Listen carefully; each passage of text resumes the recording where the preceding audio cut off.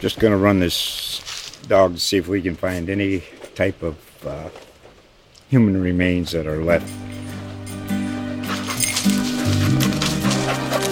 Listen to Where Secrets Go to Die, The Disappearance of Derek Hennigan.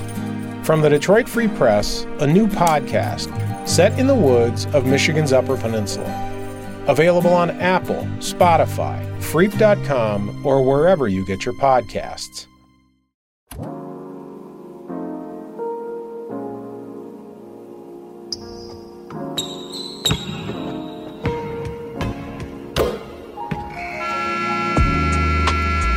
Hello and welcome to a special Detroit Pistons podcast. For one episode only, and maybe more in the future, the Pistons Pulse is joined at the mics by Pistons Talk.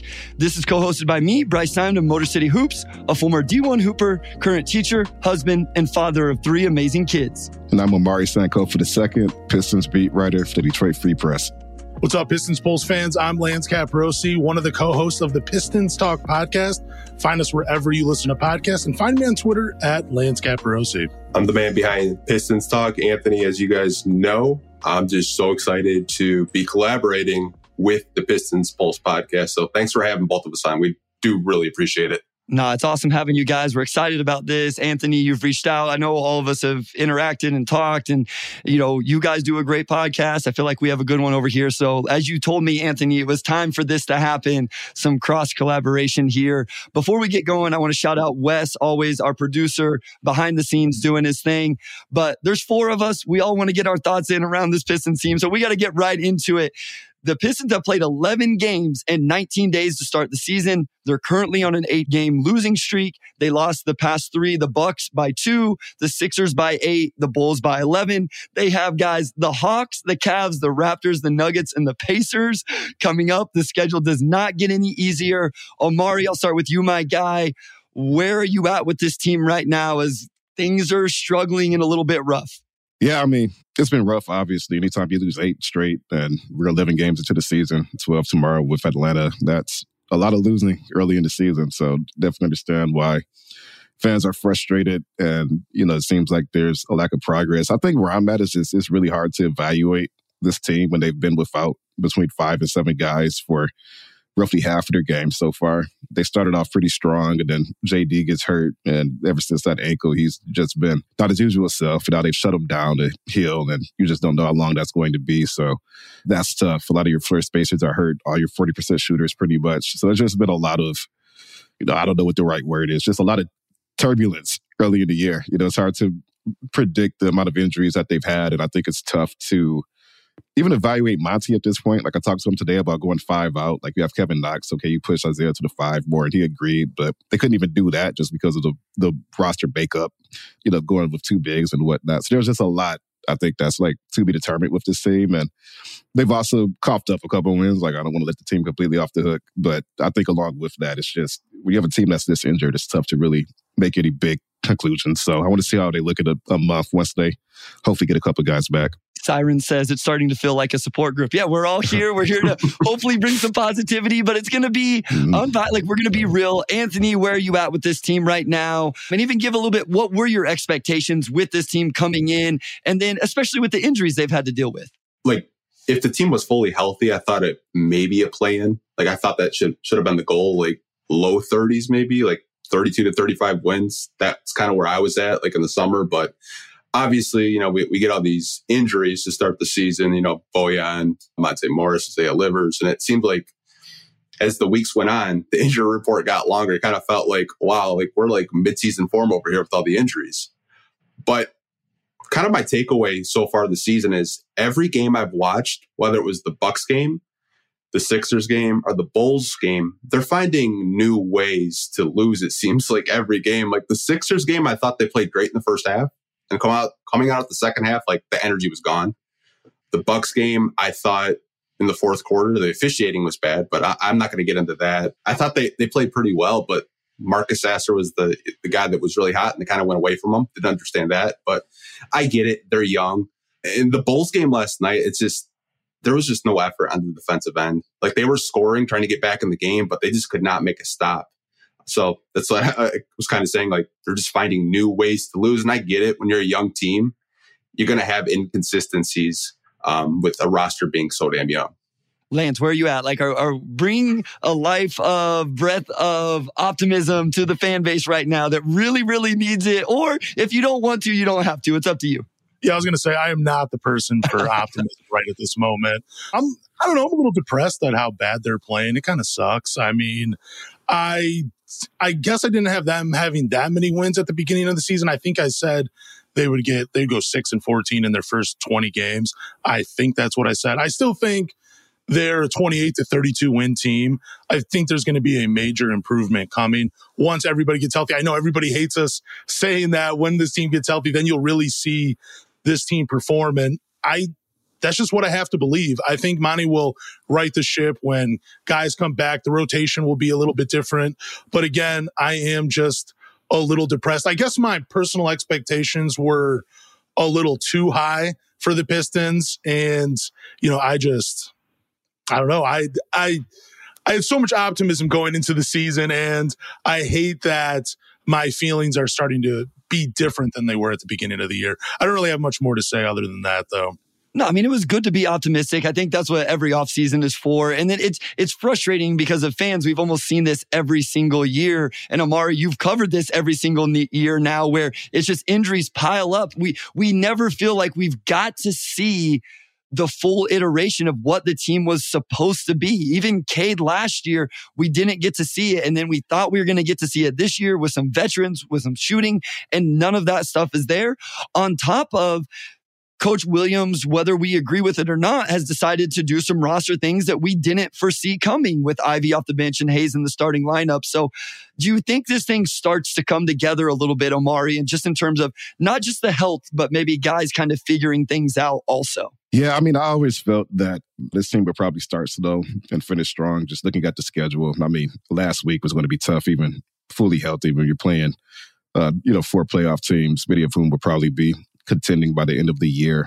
And I mean, they played pretty well in all 4 games, honestly. So, I think when you see how well they played, where I think they led by double digits in 2 of those games, they led Chicago by double digits as well. That tells you that even despite the injuries, this team can compete. And whether they're just kind of falling apart at second halves because of fatigue. I mean, they have had one of the crazier schedules in the NBA. They've played 11 games. There are teams that haven't played 10 yet. They've had a few back-to-backs. Like, you do factor those things in. But overall, I just felt like this team was going to get better as the year went on. I figured it would take some time for things to click. And I still feel that way. I mean, obviously now there's nowhere to go but up. I mean, you can't get worse than where they are now. But you get Bogey back, you get some of these guys back. Some of the losses to me are just, the guys kind of lose their verve a little bit, and then it takes a minute for them to kind of snap back in. And even just having a Monte Morris who can just kind of like, hey, everybody settle down, like let's regroup and whatnot can help a lot. So just they're missing a lot of key elements, I think, that would make this team work. And, so when they do get healthier, I really do think by January we can start to see the gears turning a little bit. So I thought they would be between 28 and 32. I still think they can get there, even with the soft start. But obviously that's going to be more of an uphill climb now that you're in this hole. Anthony, do you agree? Do you think as this team starts to get healthy, I know, listen, I understand why the fan base doesn't want to hear this. Anybody who's like, no, I don't want to hear that anymore, I get it. I understand it. But do you think as the team gets healthy, because I was looking through the stats today, and I'm going to rattle off some here in a second and see what you guys think. They're really looking for a number 2 scorer right now. There's not that guy there. Asar's the second guy in field goal attempts. Killian is third. So the second guy in field goal attempts isn't there. Do you think as Boyan, Monte Morris, we talked about being a good second unit point guard. Do you think this thing will start to turn around and look better and more positive? I do, because when you get a guy like Monte Morris, like Omari said, he can kind of calm things down. I think whether you want to experiment and throw him next to Cade to lower the turnovers down or have him off the bench, I think you kind of have that flexibility if Monty Williams wants to do that. Adding a Bojan Bogdanovic, who arguably is your best 3-point shooter on the team, and that's 20 points a game right there that you're missing. You're not going to have Cade shooting 25 times a night. Like, I just don't think that's what Cade is comfortable with doing. I think Cade, you give him like 12 to 15 shots a night and just kind of share that wealth with the other teammates and get him some legitimate floor spacing out there. I think the offense would look a hell of a lot better. Like, nothing against Killian or Asar, they're just not the floor spacers that Cade needs to be effective, in my personal opinion, right now. Lance, do you think Bojan is kind of, I don't want to say the answer, but do you think he's kind of the linchpin here that this team is missing? Or do you think it goes beyond that? I think he's a huge piece. Obviously, that's easy to say. I'm looking at their schedule, and there's just some of these games that they lost where they're within like 8, 9, maybe even in 10 points. Bojan, Monte Morris both could help. Even having Jaden Ivey, if he hadn't been, out on the sidelines being sick, that's another guy that can put a lot of rim pressure on. He can score the ball as well, even if it is in only 20 minutes a night. Just guys like that stepping up. But I do think Bojan is a big catalyst to this team, and he is really being missed, not just for spacing the floor, but for another guy that can put the ball on the floor, create his own shot, and pretty much get it off on any defender that is defending him in a game. That is hugely missed by this team. Just another guy that can fill it up offensively, guy that can go out and just get you a bucket. That is what they need, and that's what Bojan provides. So let's stay on this and let's transition that into some conversations around individual players. And some of this may go a little more positive. Some may swing a little more negative. YouTube user, again, always appreciate you tuning into these lives. Cade usage is way too high, way too much weight on his shoulders right now. He needs a second scorer on the floor with him at all times. Anthony, you alluded to this a little bit. Omari, where are you at with this? I know we all think Cade is a face of the franchise type player, those type of things, but is it just too much? Is there too much of a shoulder for him right now? Too much of a load to carry on his shoulders right now?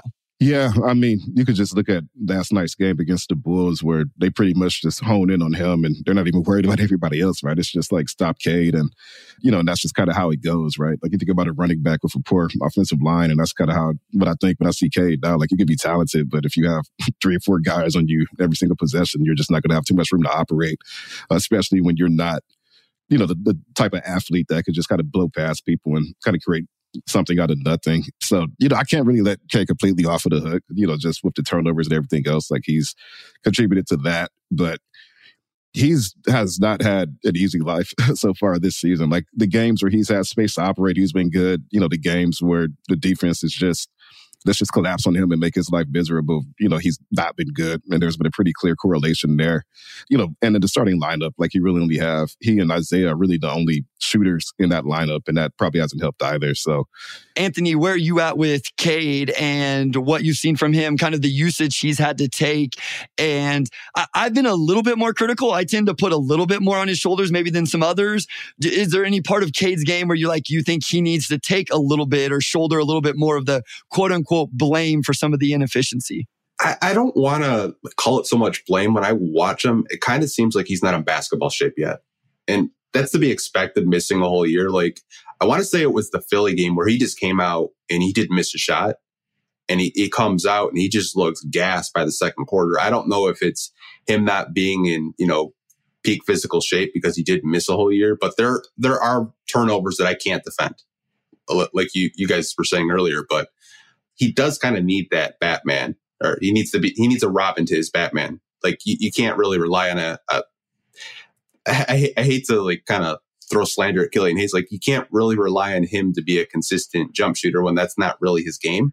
I think he's a great defender, great passer, but there are times where, Cade throws the ball to Killian and Killian just kind of holds onto it for like 5 to 10 seconds and the shot clock expires. Like Cade needs just a floor spacer. He needs a guy that can, get to the basket. Maybe that's maybe that's Jaden Ivey.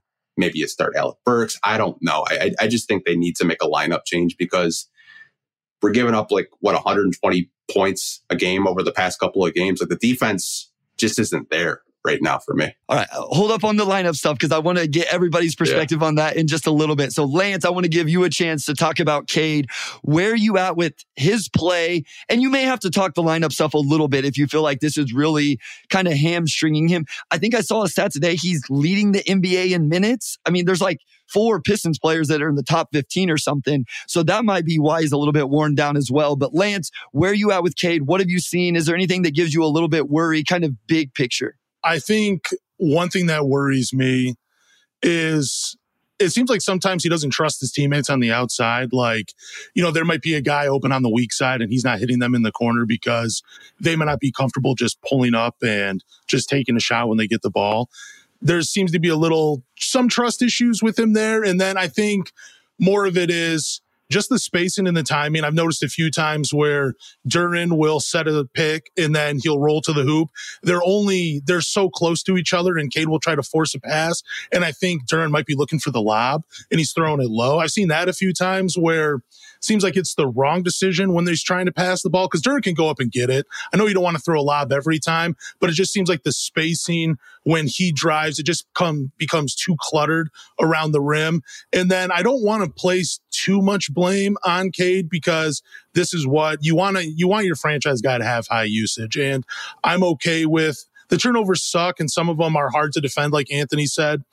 But where I have more of an issue is just the coaching and who they're putting around Cade right now. And again, I get that there are health concerns right now. There are injuries, but there are some, I would like to see them be a little bit more creative with their lineups, with the players that they have. Just try something differently. I won't get too much into it because I know we'll talk about lineups later on in this podcast, but it's hard for me just to blame Cade when I feel like the coaching staff isn't doing enough for him to create space and create opportunities. So West drops in there. Cade is also leading the NBA in total miles traveled in games this season. And I mean, I know I put in my notes the last couple of games, I've had some questions about his defense, but I don't even know how much I can question it, because he's just worn down.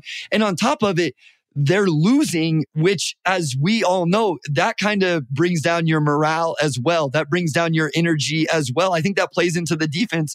When the offense isn't scoring, I think your defense is going to be affected by that. Yes, missed shots lead to transition, turnovers lead to transition, but just the energy level in general. Omari, I don't know I think this team really needs a win. Like, I realize that's oversimplified with the team that's like, they just really, really need a win right now, because I'm a little nervous if they keep showing some good things, but losing, as Anthony said earlier, finding new ways to lose. It's almost like, dang, this is 2 years ago all over again. This is last year all over again. How important do you think it is for them to get a win here in the next couple of games, just to feel some sort of positivity? They need a win. I mean, anytime you lose, more than two straight, it gets to the point to where you got to lock down, and that's what the issue for them so far. I think along with that, like we've seen, some young teams in the past, it just takes a minute for them to get things going. I forget what Orlando started last season, but they got Markelle Fultz back, and then they pretty much went 500 the rest of the way. And you could even see that type of disparity with the Pacers last year. And a couple of years ago, I know the Pelicans were like the worst team in the West, and then they kind of caught fire and got it going. So it's not, it's still early enough for the season where you have so much time in front of you that you can shake off a bad first 3 weeks. It's just with every passing week, I think the need to have some guys come back becomes more glaring. This week's a little bit easier. I mean, Atlanta's been good, but not as tough as some of the teams last week. You look at Cleveland, they've kind of gotten off to a slow start. Toronto hasn't been amazing, so they have some opportunities this week to make up for that. But probably not till mid-December where I get to the point where I'm like, okay, like if this is to turn around immediately, like this season's probably tough. Anthony, do they get a win? Like that's what matters, I guess, is, are they going to get one here in the next few games, or do you think this is going to continue to be a struggle? I think Atlanta is a winnable game. I really do. I think I just saw the injury report. Trae Young might not play, which would be huge because the Atlanta Hawks aren't the same team when he's not playing. But I think they can get a win against Atlanta. To your point, yeah, they do need the win, because I'm sure the morale in the locker room is very low, because they come out with energy sometimes in the first, second, or have a good third quarter, and then something just happens where they don't miss shots, they're not defending. I've seen bits and pieces of them play both ways, like offensive and defensively. It's just they haven't put a full 48 minutes together yet this season, and I think that's to be expected when you have a very young roster and a really young starting five. But I think Atlanta, to me, is a very winnable game. Lance, I mean, Rashad says it right here. My morale as a fan is low. I mean, again, Omari doesn't feel this the same way as us, but I know I'm struggling right now. How bad does the fan base need a win right now, Lance? And especially I feel like they need a win behind a big-time Cade Cunningham game or Jaden Ivey game, or even if it's Jalen Duren or somebody like that. Like, I'm not even sure it can be because it's Alec Burks goes for a weird 40-point game or something. How much does the fan base need a win right now, Lance? we need it badly. We need it real badly because there have been a few Pistons fans that I've interacted with that have said they're willing to jump ship and go to a different team. And man, it's way too early in the season to be seeing tweets like that and to have conversations like that with people. Just, it will get better as the season goes on. But if we're looking at the next 5, I think there's 2 winnable games, Atlanta and Toronto. That's what I think coming up in the next 5 games. And I think we'll see it. I really do. Whether it's Cade stepping up, I think he'll do his usual thing, give us 24, 8, and 4, do his thing like that. I think Killian Hayes, he'll still be producing. Asar Thompson, he's going to be playing with energy. Jaden Ivey will be coming back to form. And yeah, I do think there's going to be at least 2 wins in the next 5 games. As we're talking more about it, my level of optimism is going up for this team. And mainly because I just want to see it. I want to see some wins, and I just want to have, some good faith with it in these next 5 games. No doubt. And just to add to my point earlier, I just checked it, and Orlando did start 2-11 last year, and they actually started off 5-20 overall. And then on December 7th, they reeled off a 6-game winning streak, and then won 8 of 9. And then they finished the year with 34 wins. So it's still a good 3 weeks, right? If you get healthier, we've seen teams in the past start off really bad and then some guys come back and they go on a run. So the Pistons could be last year's Orlando Magic, if things kind of happen the same way. But again, you get to a certain point where you get deep enough in the season that you just kind of run out of time. So we'll have to see. This is why these podcasts are so healthy for all of us right now. And so we can talk through this, feel a little bit better about it. We got to go to a short break. Anthony, did you have one more thing on this? Because after the break, I think we're going to switch into the lineups a little bit. So if everybody's good on that, we'll go lineups. We got to talk some Asar. We got to talk some Jalen Duren, the individual players as well. But I do think it's time to talk lineups, what we're seeing, what's working, what's not. What would we change if we were sitting in the chair? We'll get into all of that right after this short break.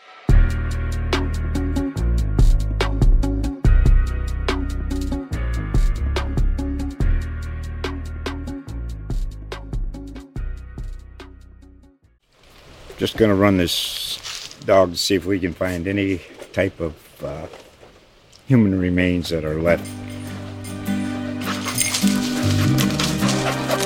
Listen to Where Secrets Go to Die, The Disappearance of Derek Hennigan. From the Detroit Free Press, a new podcast set in the woods of Michigan's Upper Peninsula. Available on Apple, Spotify, Freep.com, or wherever you get your podcasts.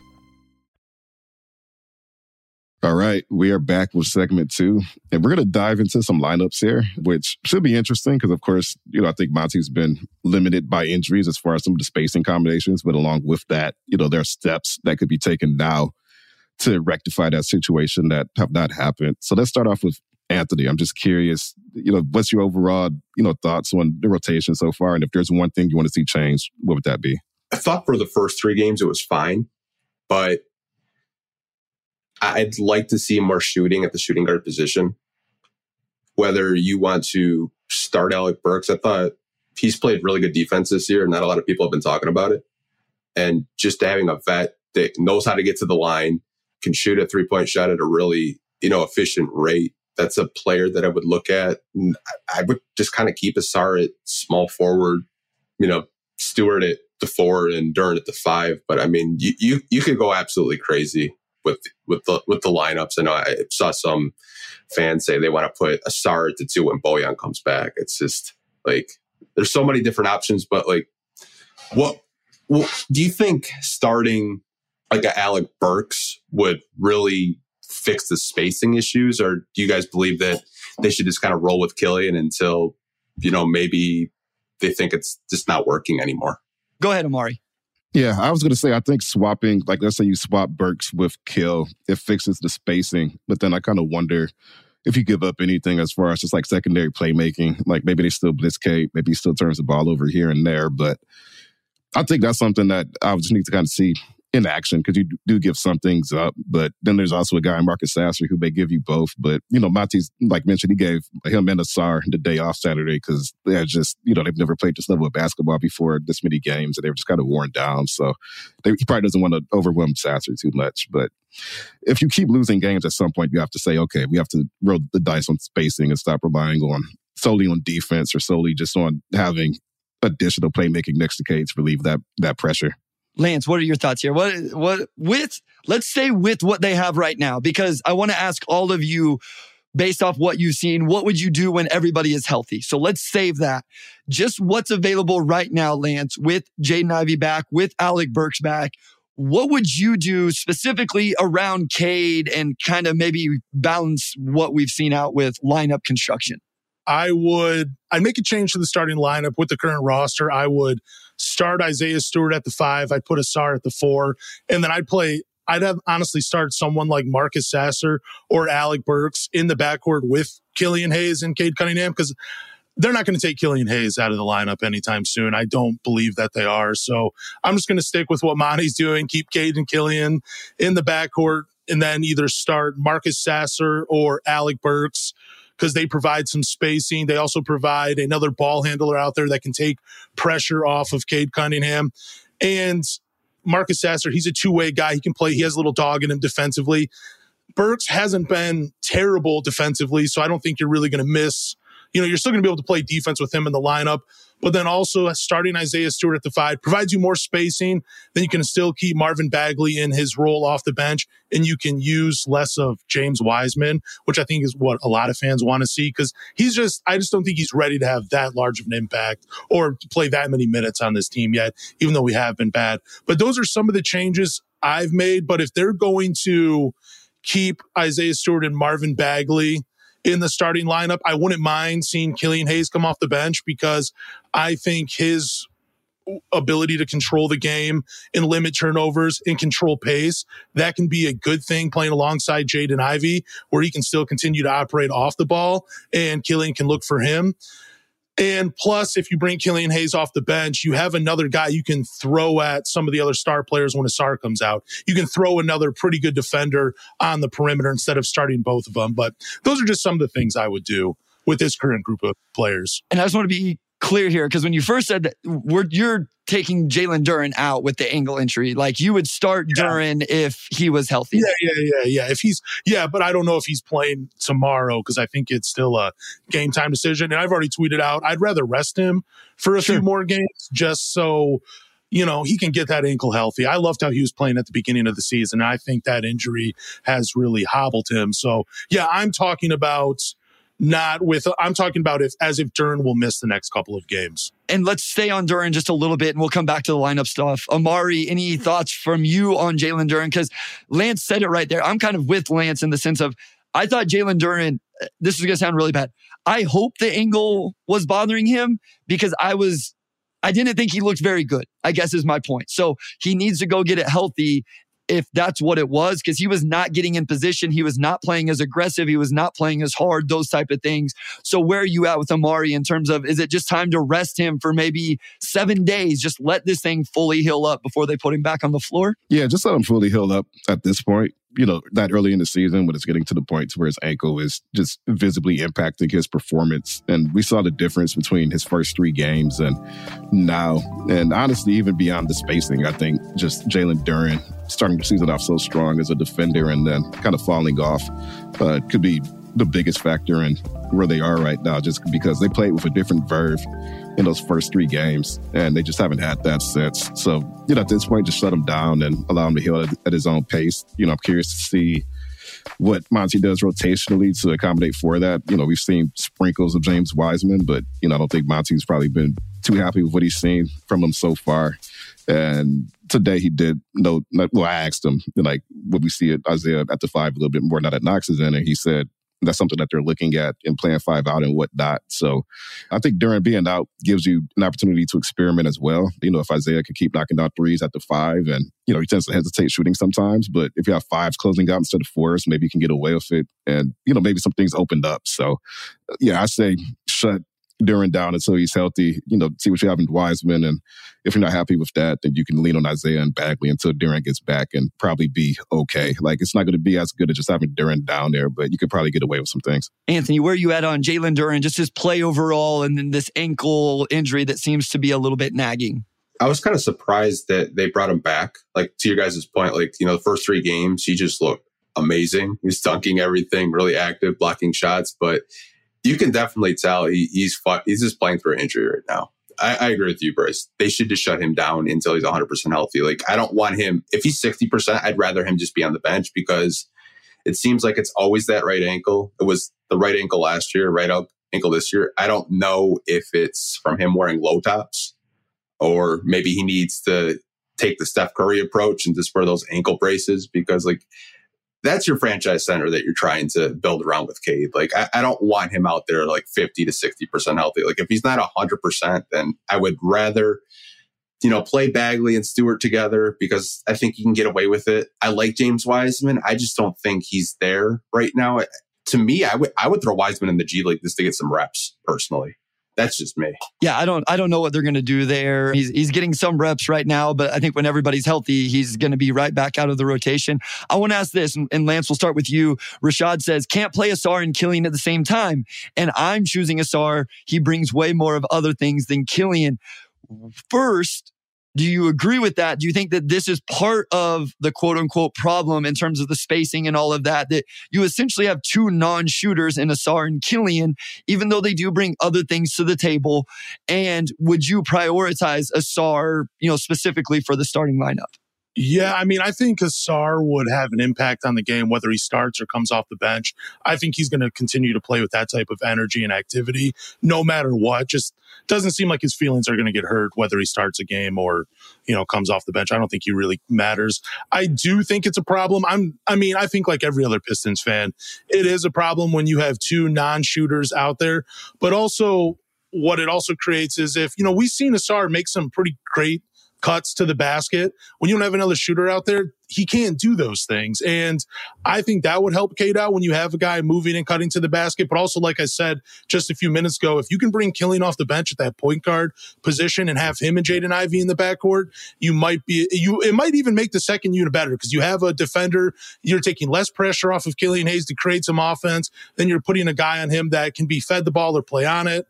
In Jaden Ivey, it just seems like it's a better match with those two coming off the bench. And yeah, again, I mean, it's going to sound like we're just, it's like an echo chamber in here. We just need more shooting in the starting lineup. And you get that without one of these guys in there. When you can put someone in like a Burks or a Morris or a Sasser or even a Jaden Ivey, you're going to get more scoring and more shooting with one of those guys. And yeah, that's just how I see it, man. It's start Asar, bring Killian off the bench because it's not working having those two in the starting lineup right now. So Asar is 15% from three on 2.5 attempts a game. Killian is 33% on 3.6 attempts per game. I think we would all agree that nobody's really respecting those guys as floor spacers. And even though Stu is shooting 44% on over 4 attempts, I mean, he has really shot the ball well through 11 games. I'm still not sure he's getting the respect. We've talked about this.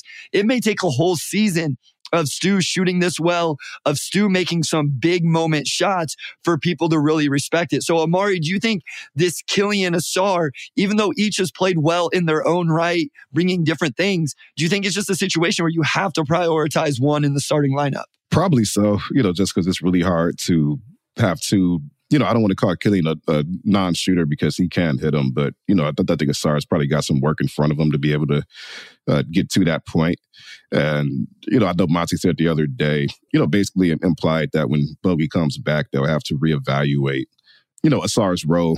Essentially, he didn't mention Killian, and I know some fans didn't like that. But, I think at this point, it's what do you prioritize? Do you prioritize having a good defender and that ball handling next to Cade, or do you prioritize having a pretty, I think strong defender overall right now who could take maybe more of that defensive pressure off of Cade, but also you're giving up some playmaking, you're giving up, maybe a little bit of shooting as well, when Killian has it going, but you also gain some stuff as a weak side shot blocker and, transition and whatnot. So it's just, a lot of ways that I think you could argue it and a lot of ways that it could go. But I think thus far, it's clear that, if Bowie comes back, probably one of them will end up being forced out of the lineup.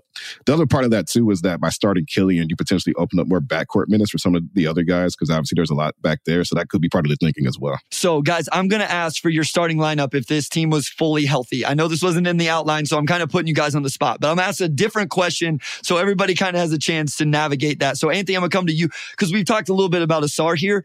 Just what are your thoughts on Asar Thompson individually? So you don't have to give your starting lineup yet, but if this team was fully healthy, healthy, Lance, Amari, Anthony, I want to know if the team was fully healthy tomorrow, based off what we've seen, who would you start if you were Monty Williams? But first, Anthony, I want to get your thoughts on Ausar Thompson and just how he's played through 11 games in his rookie season.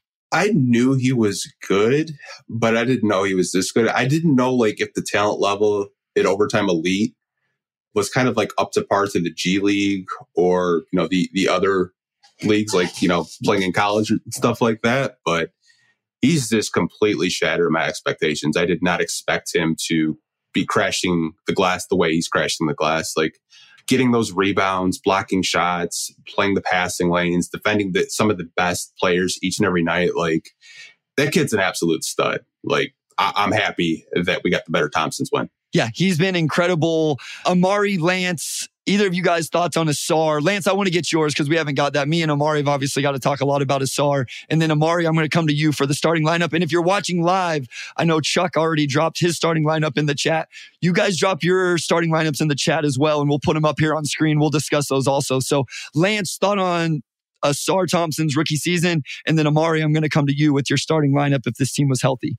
It's been an incredible rookie season, and it's going to be overshadowed by Victor Wembanyama and Chet Holmgren. You know, I mean, it really is just, it's nice to see like other non-Pistons accounts tweet about Ausar Thompson and show highlights. And I think that's probably about as good as it's going to get because he's really not going to be in the rookie of the year conversation. We already all know that, but it's been a great rookie season. His defense to me is just so much fun to watch where I would rather watch. I almost just like, I get just as excited watching him play defense as I do any of the Pistons playing on offense. I just love his activity, you know, his reflexes. His head is always on a swivel. It's just so much fun to watch him defensively. And it's cool to watch him grow as a player and I just think it's going to continue to happen. Some things that I don't really like about his rookie year is just trying to force some of those shots when he tries to get to the hoop. I think those will be cleaned up a little bit. But overall, I've been very impressed with Ausar Thompson in his rookie year because this is not a guy I wanted the Pistons to draft with the 5th pick. I had said it so much. I was a Jarace Walker fan over pretty much everybody, but I'm so glad they don't listen to our podcast and went with Ausar Thompson. Well, listen, there was a whole bunch of guys in that range. We were a Cam Whitmore podcast, so we were even worse than that, guys, because he's in the G League right now and got drafted 20th overall. Even though I still do believe in the actual talent, I think there was some incel stuff there that maybe we didn't know about. Anyway, Ausar was the right pick at 5. They got it right. He's been incredible. That's who we should focus on. And he may not win Rookie of the Year. He has a real chance to finish 3rd, though. Like, he has a real chance to be the 3rd best rookie behind those two, and then obviously be on the all-rookie team. And he's been awesome. Like, if this dude is legitimately top 10 in the NBA, the entire NBA for rebounds, not just wings or guards or rookies or whatever, there's going to be a lot of noise. So, we got the OG Omari Sankofa with his starting lineup before we get to Omari Sankofa the second. So he says Cade, Burks, Livers, Stewart, and Duren. So very interesting there from Mr. Sankofa. I want to come back to that after we get Omari Sankofa, the second's starting lineup. Yeah, the Livers starting hive seemed like it had a lot of momentum last year, and then it's kind of cool. So, you know, it's cool to kind of kick that one up. So thank you, Dad. You know, I'm just shocked that Ausar has yet to grab fewer than 7 rebounds in a game. And actually, like, coming into the season, I predicted that he would lead our rookies in rebounding just based on what we saw in preseason and summer league. But he had 11 rebounds in like 10 minutes last night. He had 9 in the first quarter. And he's just like, he's averaging a double-double with rebounds. He's just been absurdly productive as a rebounder. And for a guy who's 6'7" to do that, it's just like, it's only so many guys that size who have been that type of rebounder. I know Monty mentioned Sean Marion yesterday, and you think about guys like Gerald Wallace, but it's extremely rare. They combine that with his passing vision, some of the outlet passes he's thrown, you know, even in half-court situations as well, you know, just how good he's been around the rim. And really his only true weakness right now is the shooting, and that's not an insignificant weakness, but he already has come in a really complete player. And it makes you wonder where he'll be in 3 years from now. Even if he's a 34% outside shooter on decent volume, just how much does that open things up for him, especially if he tightens that handle as well. So, yeah, I mean, his first 3 weeks have been really, really good. And I mean, again, like what he's doing rebounding wise is just absolutely insane to me. I think what's crazy is just the workload he has taken in his young rookie season. And I think you mentioned it, Anthony, the matchups he's taking and the guys he's being successful. I think he blocked Damian Lillard one time. He blocked somebody else. He's taking the stars night in and night out. And that's why as we get into this lineup discussion, it's interesting with some of them because as you transition to the shooting lineups, all of a sudden it's like, well, who's guarding the best players? And the answer in a lot of those lineups is Cade Cunningham. So while you make his offensive workload easier, you make his defensive workload harder. And we've taken enough time here. We're going to go to a short break. And after that short break, Amari, we're going to lead off with your starting lineup for the Detroit Pistons if they were fully healthy.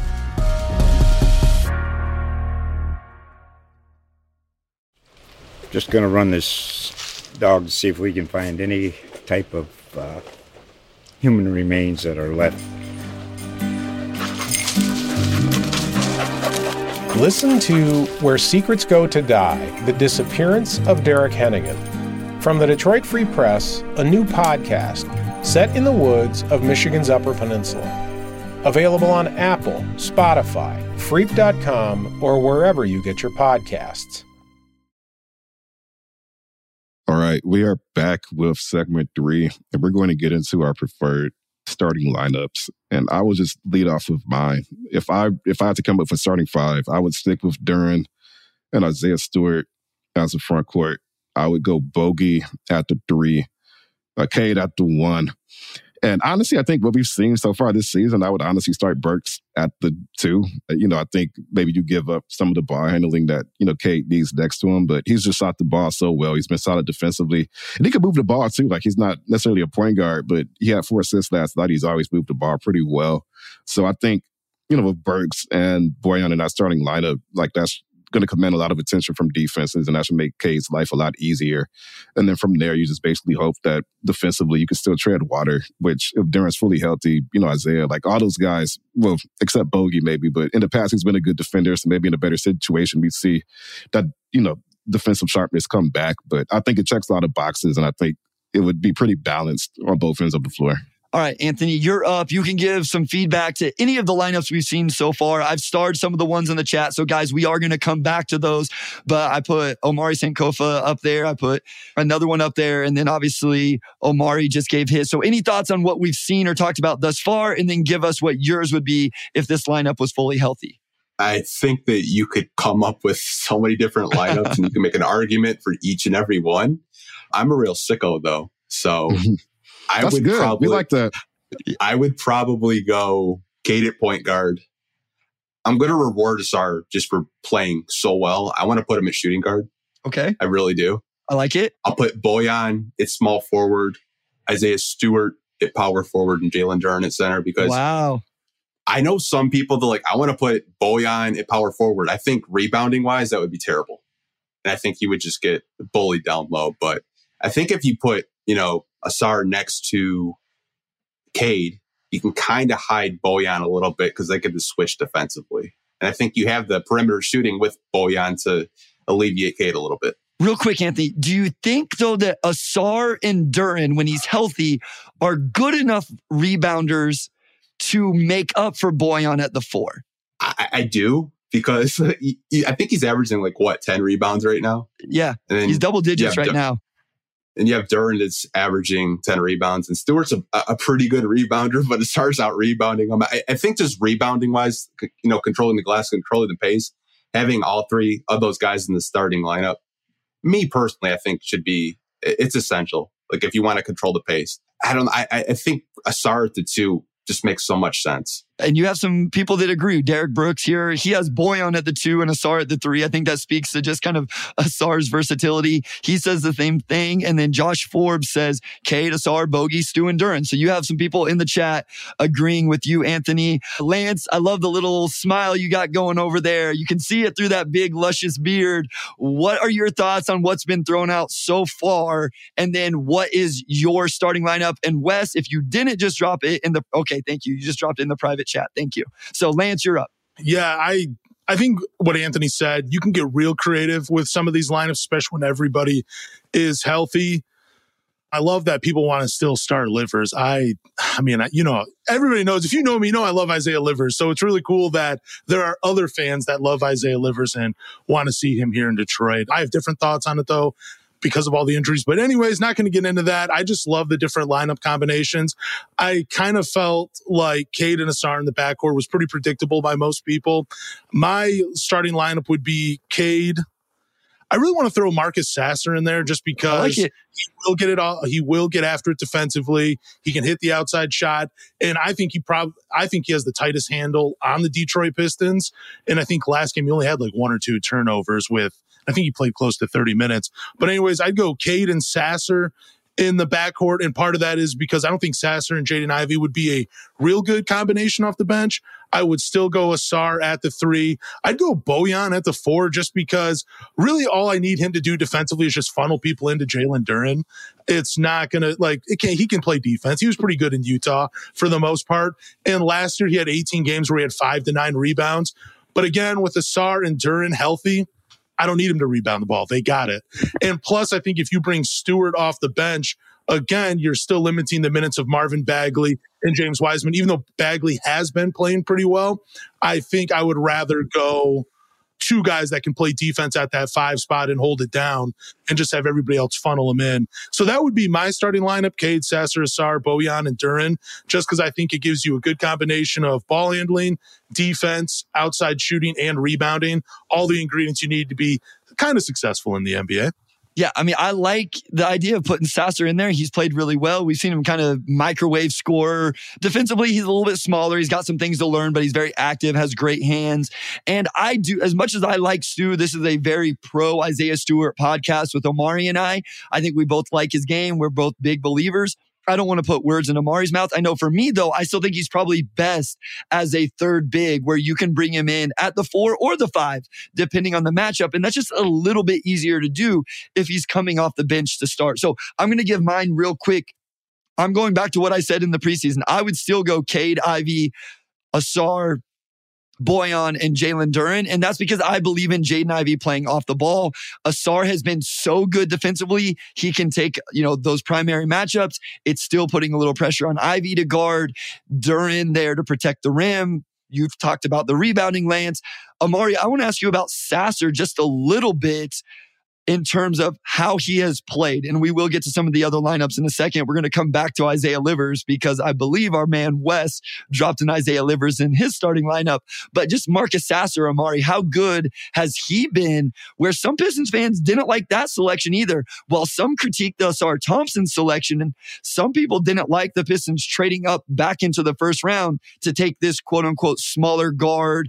And he's been pretty good so far. Yeah, I mean, I like the Sasser pick. I always think about Desmond Bane, who kind of fell in the 2020 draft because he was a dead-eye shooter in college, good playmaker, good defender.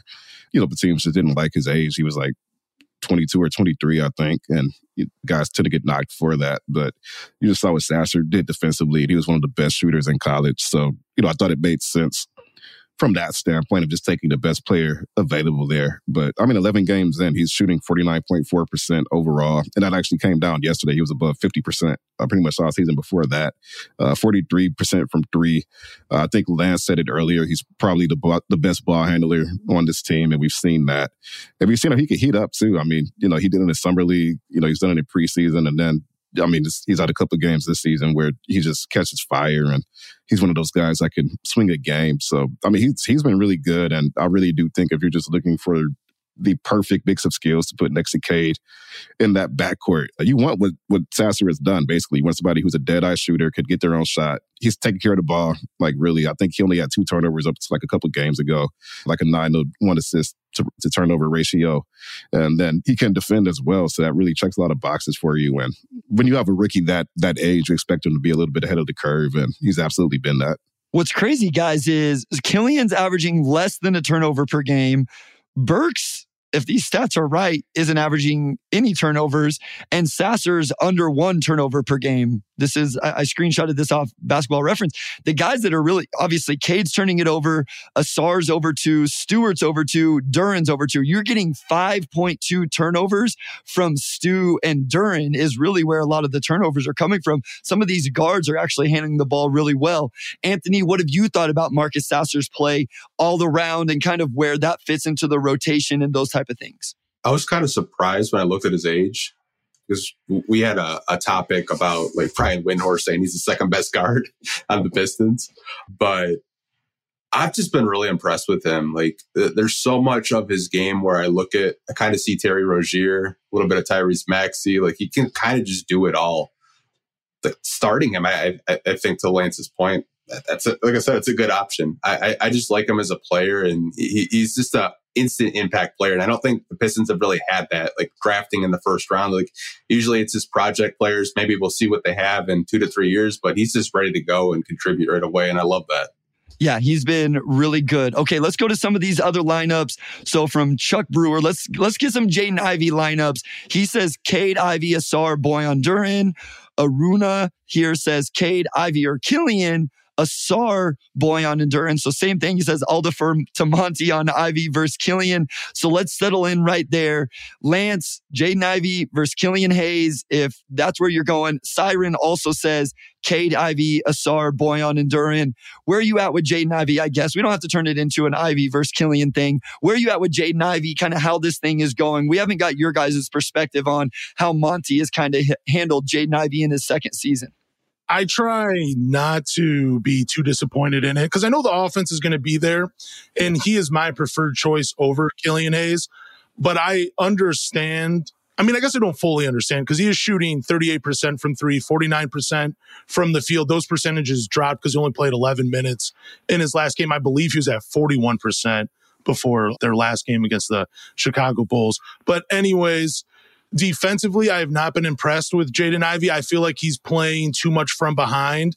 Like, he has all the athletic tools to be, I think, damn near an elite two-way player if he wants to be. It's just, I think he's gotten away playing defense the way he has his entire career. It just seems like a guy makes a move, they blow by him, then he's like, okay, I can just recover because he does have the athletic tools to do that. So on that aspect, he's just not there defensively for me. So I understand why he's coming off the bench. But also on the same breath, I mean, Killian Hayes, I still think his defense is a little overrated, especially in terms of one-on-one. And I went back and looked at some of these matchups, and in a couple of these games, he's playing big minutes against like Herb Jones and, man, I'm trying to think of some of the other games, some other non-offensive players for other teams where, you know, it seems like they're almost hiding Killian a little bit defensively. And I feel like when it comes to Monty, he's for some reason focusing more on Jaden Ivey and there's putting more pressure on him, maybe because he sees that the ceiling is so high and he wants the best out of him. But when it comes down to it, I guess to answer your original question, I'm a Jaden Ivey fan, and that's the route I'd rather see them go, because in today's NBA, yeah, you can get a few stops, but it's really all about putting the ball in the hole. And that's what Jaden Ivey's good at. He's a scorer, and that's what we need. We need some offense with this team. We need him to play more than 20 minutes per game. And I can live with him playing defense the way he has because the effort has been there. It's just a few things need to be cleaned up on that end. That's all. I will agree with you, Lance. I do think Killian's overall defense has started to get a little overrated, and specifically to the on-ball. I actually text Wes today because Killian let Patrick Williams just like essentially jab step him and blow by to the baseline, forcing help and giving up a wide open 3 on the weak side. And I'm like, elite defenders, great defenders, like people sometimes talk about with Killian, that's not what they do. I'm not saying he's a bad defender. This isn't Killian hate. I'm just saying I think it's gone a little bit too far with how good he is on the defensive end. I think he's a good defender. I don't think he's a great defender. Anthony, what have been your thoughts on Jaden Ivey, kind of how this has been handled with this emphasis for him on you got to play defense or you're not going to get the minutes? I get it from Monty's perspective, to kind of piggy back off of Lance. Like, he has probably a higher ceiling, I think we can all agree, than Killian Hayes. But my biggest issue with it is the message isn't consistent. It seems like it's really directed towards Jaden Ivey. Like, there have been plays where Isaiah Stewart's just not giving effort out there. There's plays where Cade Cunningham just takes a play off defensively. Like, if the message was, I want you guys to defend, then rip those players out the same way you're ripping out Jaden Ivey. It just kind of seems like it's directed towards him. But I think ultimately he will be the starting shooting guard. I just don't know if it's going to be this year. He might have to just play off the bench this year until they put him in the starting lineup, maybe in the future. I mean, Shaedon Sharpe came off the bench for the Blazers for a full year. Same with Benedict Mathurin. Yep. Maybe they just want to get all the bad habits that he was doing last year under Dwayne Casey, because it seemed like Casey just let those guys play, and they didn't get called out if they made the defensive assignment they didn't cover. No, I agree with you. And like I said, what's hard is we saw him play so many minutes and at times successfully last year. And then now in his second year, it's like we're almost having to revert back. Amari, I want to start with, this is an interesting question from Dre Chili. So who is the team's second best perimeter defender then? And I'll start off with my answer. It still is probably Killian Hayes. That doesn't mean he's a great defender. Asar Thompson is a great perimeter defender. And then there is a gap before the next guy, which is probably Killian. And then there's honestly probably another gap before you get to anybody else. And so it wasn't supposed to be hate towards Killian, like he's not a good defender. I just think when people say great, or I've seen people say elite, I don't necessarily see that with him. Amari, who do you think is the team's second best perimeter defender? Yeah, and I agree with that. I mean, Jrue Holiday is an elite defender, right? The vast majority of guys are not going to be on his level. But, I think Killian, maybe the consistency isn't quite where you want it. But, I think he could definitely compete on that end. You see, the highlights, and with his size and wingspan, he can match up, I think, on switches. So, I would say Killian's probably the second best. But we've seen good moments from Sasser too, and maybe, just we need more of a sample size from him. And we've also seen some good moments from Isaiah on switches, although that's a little bit more matchup dependent as well. So, those guys probably deserve shout outs. But I would say Killian for sure. And I think a big reason why Killian's been starting is because when you look at that backcourt, he's arguably the best defender back there. Cade has good moments too, but he's just taxed with doing so much. And I think that kind of separates Killian.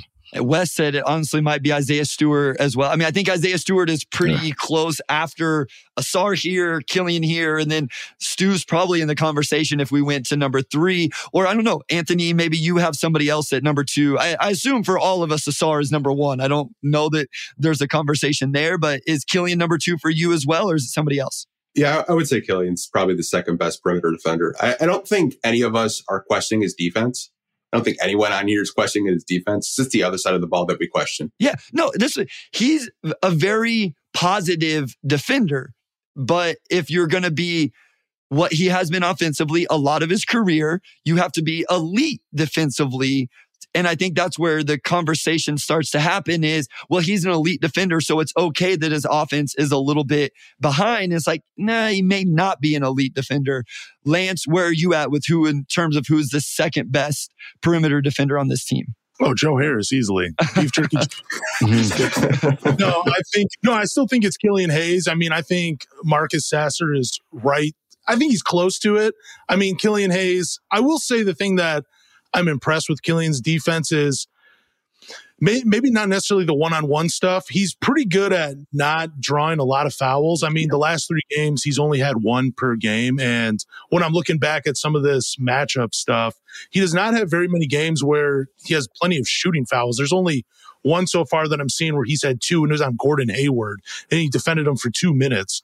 But I think where his defense comes from is communication and denying people the ball. It seems like, again, I'm looking at some of this matchups that he's had in terms of one-on-one. And some of these shooters, it doesn't seem like they've been getting a lot of shots off on him. And I don't know whether that's because he's been denying them getting the ball and playing defense that way. That's where I think his bread and butter is. But when I was getting at is when it comes to just the one-on-one stuff, I just think it's a little overrated by him. I still think he's a good defender. I just think as well when he's out on the floor so much he gets more exposed. But I also think, and I'm going to end it on a positive note, I think defensively we've seen over his 4 years in the NBA, he can be pretty versatile defensively, because I think it was last year or 2 years ago when he was defending Evan Mobley in the post, where it's like, man, he's a 6'4", 6'5" guard, and he can actually get down there, and he has the size and the strength to make it uncomfortable for guys. And that's where I really think Killian's game is potentially going to go, being kind of like that Swiss Army knife, kind of like a Bruce Brown role that he was in Denver, where he can do just a little bit of everything for you defensively. No, I agree 100%, Lance. I think the off-the-ball defense is very fair to think it's really, really good and really impactful. And I agree with something you said earlier as well. As that's kind of why I want to move him to the second unit, is to help the second unit be better defensively. That's where I think the balance actually makes sense, starting whether it's Burks, Ivy, Sasser. I know somebody brought up Monte Morris. I don't care who it is, but the balance just seems to make more sense. All right, we're going to get out of here on this. I'm going to read off a few stats here, guys. Amari, I'll come to you first. Whatever your biggest takeaway is from these numbers that I give you, these are all team numbers. The Pistons right now are 23rd in strength of schedule, 20th in offensive rating, 22nd in defensive rating, 19th in pace, 24th in free throw rate, 29th in three-point rate, 29th in turnover percentage, but 7th in offensive rebound percentage. And then on the defensive end, they're 29th in forcing turnover percentage and 30th in defensive giving up free throw attempts per field goal attempt. Is there anything that really stands out to you from those numbers that you think are going to improve, that aren't going to hold, whatever it is? I mean, that they lack discipline. But you mentioned the turnover rates and just how much they put teams on the line. And yeah, I think we just got to do that from watching them, that they've taken themselves out of games with those mistakes. And they've gotten some tough whistles too. Like, I'm not going to ignore that, but I think a lot of it's been self-inflicted. The other thing I hear is that they are slightly below average. And when they get some guys back, I'll probably take them closer to average, because the advanced metrics do not paint the picture of the worst team in the NBA. They paint the picture of a team that's like the 8th or 9th worst, which is a pretty big difference. Like, it's still not where you want to be, but it's a pretty big difference. And when you look at the advanced stats, it's like, this should be more like a 4 or 5 win team. This doesn't seem like a 2-win team. So, I know they've kind of embraced the mindset of, obviously establishing those good habits and, competing and whatnot. But, some of that stuff will self-correct itself once you add guys like Bogey, add guys like Monte back, who can, like Monte alone, I think will just help the turnovers a lot. Just him being a veteran safety blanket who could also shoot. And some of that stuff will be eased. So they just seem like a young and disciplined team that is waiting for some guys back. And, even though a lot of the losses have been really ugly, I think the advanced stats kind of show the reality, which is that this is just a team that has just had some bad luck. And, once things stabilize, they'll be a little bit better. That's, as I was reading it, I was going, this team's 2-9, but they're 20th and 22nd and 19th. Now you get to some of the other stuff, and it's like, okay, this is the stuff where they're last, and that's probably why they are 2-9. But it was like, man, this seems like a team that should win a few more games. Anthony, any takeaways from those numbers? Or you don't have to stick just to those, but just in general. I think the turnover one is probably the one where I'm really hyper focused on when you were saying it. Seems like every night I look at the box score, they have 15 to 17 turnovers every night. And I feel like if you just maybe you're like a 10 turnover a game team, they probably have more than 2 wins right now. Maybe they have 3 or 4, because there are some games in there where they get close, but they just keep making like really bad mistakes. Like the Blazers game is the first game that comes to mind. In the third, fourth quarter, they just kept turning it over. I mean, if they can clean that up, and I think Monte Morris will clean up a lot of those, they could possibly be like maybe a 500 team when these vets do come back. Darius, thank you. He says, first time finally catching y'all live. Appreciate that. Make sure you also go check out Pistons Talk over on their YouTube channel as well. And over at the Detroit Bad Boys YouTube channel. Lots of really good Pistons content creators out here. For a 2-9 team, we got the best Pistons podcast content creation in the NBA. Lance, you get the final word here before we kind of break this thing up. What of any takeaways you have from those stats, or you can make up any other one you want, or use any, I can't make one up, but you can use any other one you want if you have one yourself. I'm just looking at it, and I'm disappointed in the free throw attempts per game that they're getting, but also how much they're giving up. I think those 2 things will be cleaned up now that Alex Burke is back. I mean, he's a free throw merchant. Weren't the Pistons like top 5, and I think in free throw attempts per game because of him last year? So, and not just because of him, but you know what I mean. Yep. And then, they're just giving up a lot of free throws. That's the disappointing thing. But I feel like a lot of those fouls that they're getting called for now will be cleaned up as this team just matures and grows. The turnovers, again, one of those things, sucks that it's so low and they're so bad at turning the ball over. But again, once this team gets healthy, I expect it to clean up. I'm actually surprised that we're still 20th and 22nd. I'm glad to see that. It seems like they've made improvements since last year. And I think those two stats, again, I think those will get better as well as the season progresses. Once this team gets healthy, those things are going to be cleaned up a little bit. But other than that, I'm really not surprised by those numbers. All right, guys, this was a blast. Therapeutic for all of us, hopefully therapeutic for the fan base and everybody listening in. Anthony, let everybody know where they can find you, where they can find the pod, the YouTube, all of that. We'll let you do that. Lance will give you your voice as well before Amari closes it out. So you can follow us on all social media platforms at Pistons Talk. As for the podcast, I know Lance does handle the podcast. I'll let him tell the people where they can find the podcast and support it. All right, yeah, you guys can follow me on Twitter at Lance Caprosi. I still call it Twitter. Follow me at Lance Caprosi. So do we. Yeah, on Twitter. It's still Twitter. And you can find the Pistons Talk podcast on Spotify, Apple, Google, or wherever you guys listen to podcasts. Do us a favor and subscribe. After you subscribe, leave a review, drop a rating. But more importantly, tell a Pistons fan for us. Thank you guys again. Omari, take it away, my guy. No, yeah, always fun talking Pistons with Pistons Talk. So big thanks to you guys for joining us today. And also big thanks to our IO producer, Robin Chan, our editor-in-chief, Nicole Avery Nichols, our executive producer, Anjanette Delgado, and our sports editor, Kirkland Crawford. Also big shout out to Wes, and we will talk to you all next week.